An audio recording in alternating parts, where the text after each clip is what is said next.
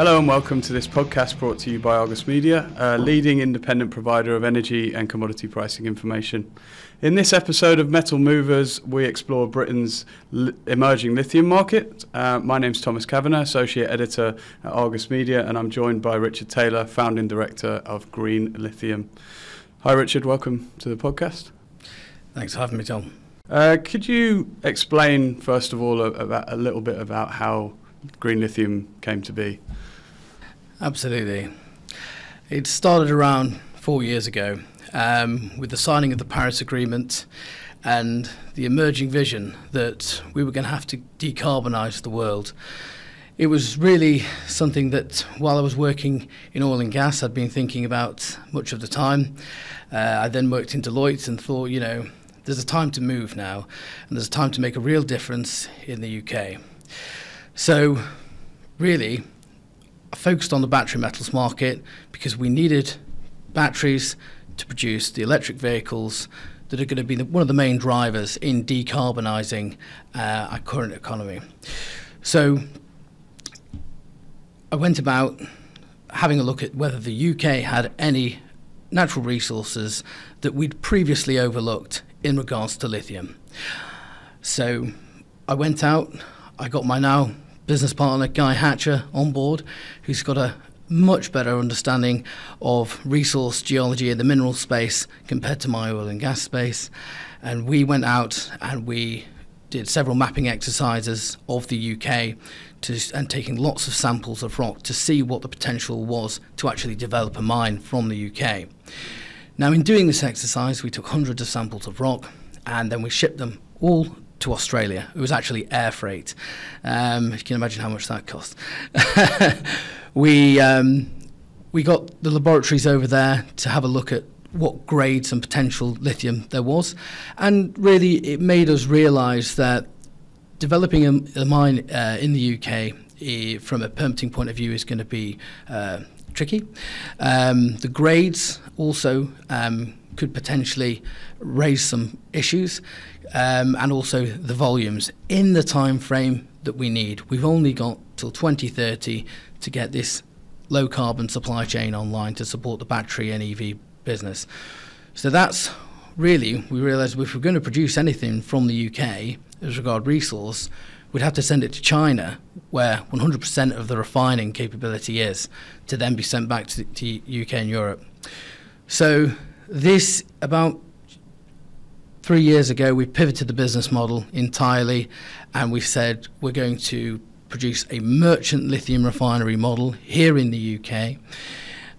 We will import material of high-grade spodumene from already producing mines in Western Australia, first of all, and then we'll look at other mines as they come to production in Africa and North America.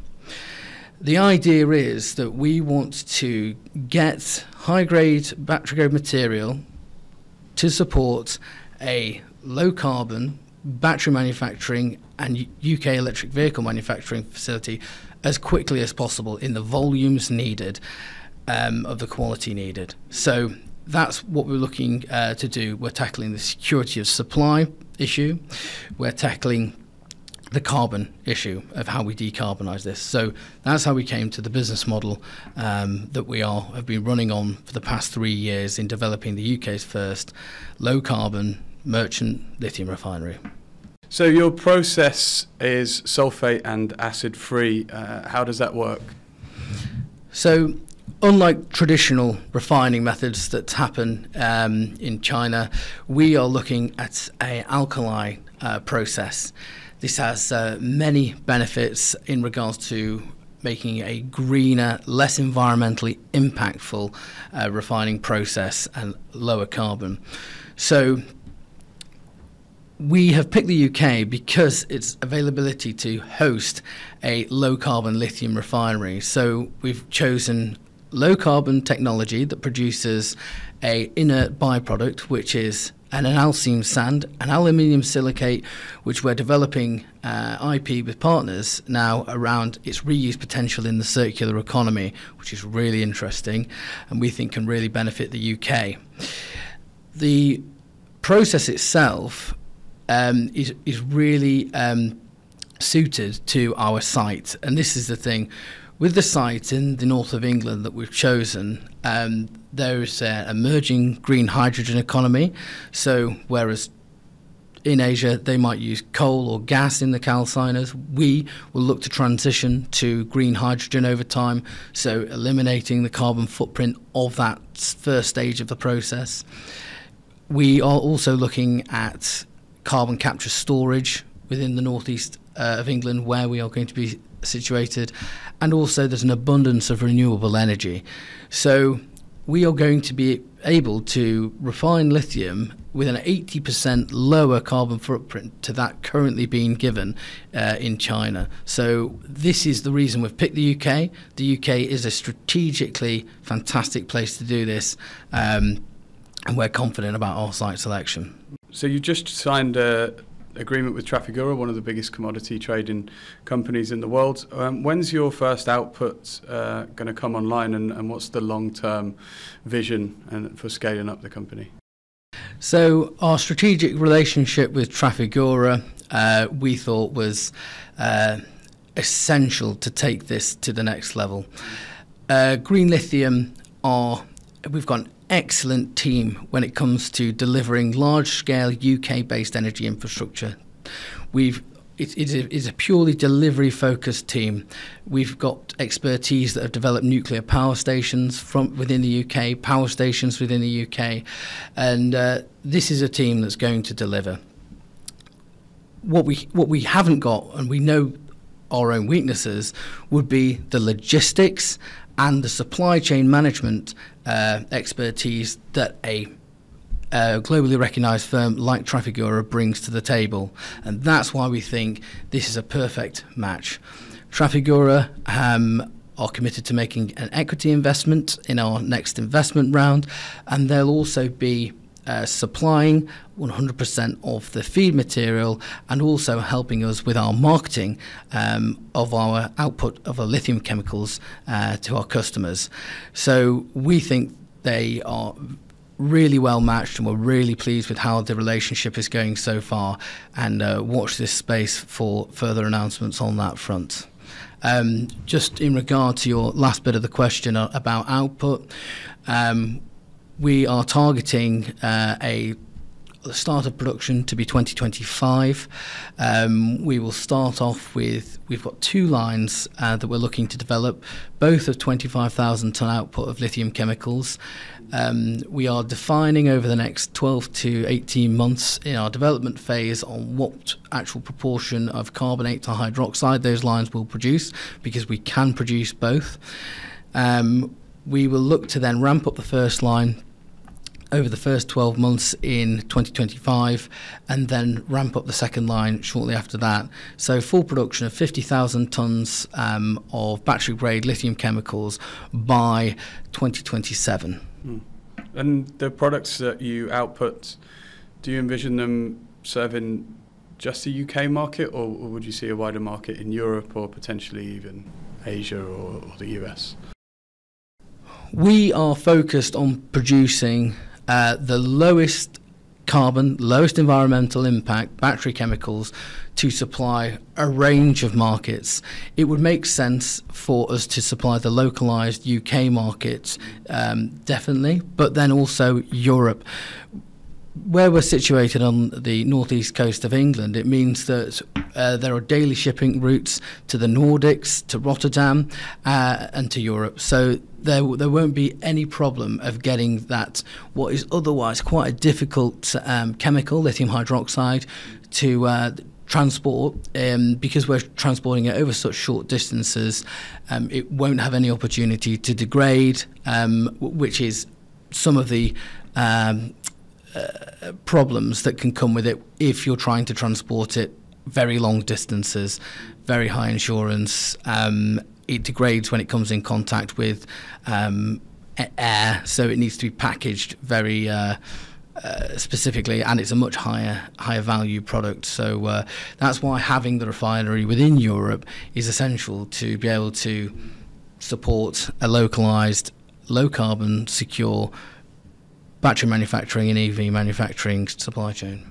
Why do you think there aren't any large-scale lithium refineries in Europe at the moment? It's an excellent question, and one which is really a demonstration of how much this is a new market. This is a new emerging market where we have the potential to steer exactly what it looks like. And that's exactly what we're trying to do at Green Lithium by setting the bar higher when it comes to environmental and carbon output. We are saying that this is the new benchmark to which we think the rest of the world should be looking to replicate, being able to feed your byproducts into circular economy, being able to produce a low carbon but reliable a set of lithium chemicals from hard rock sources. And what we're looking to do over time is obviously we're looking to get our feed sources from currently producing mines, because we can't take on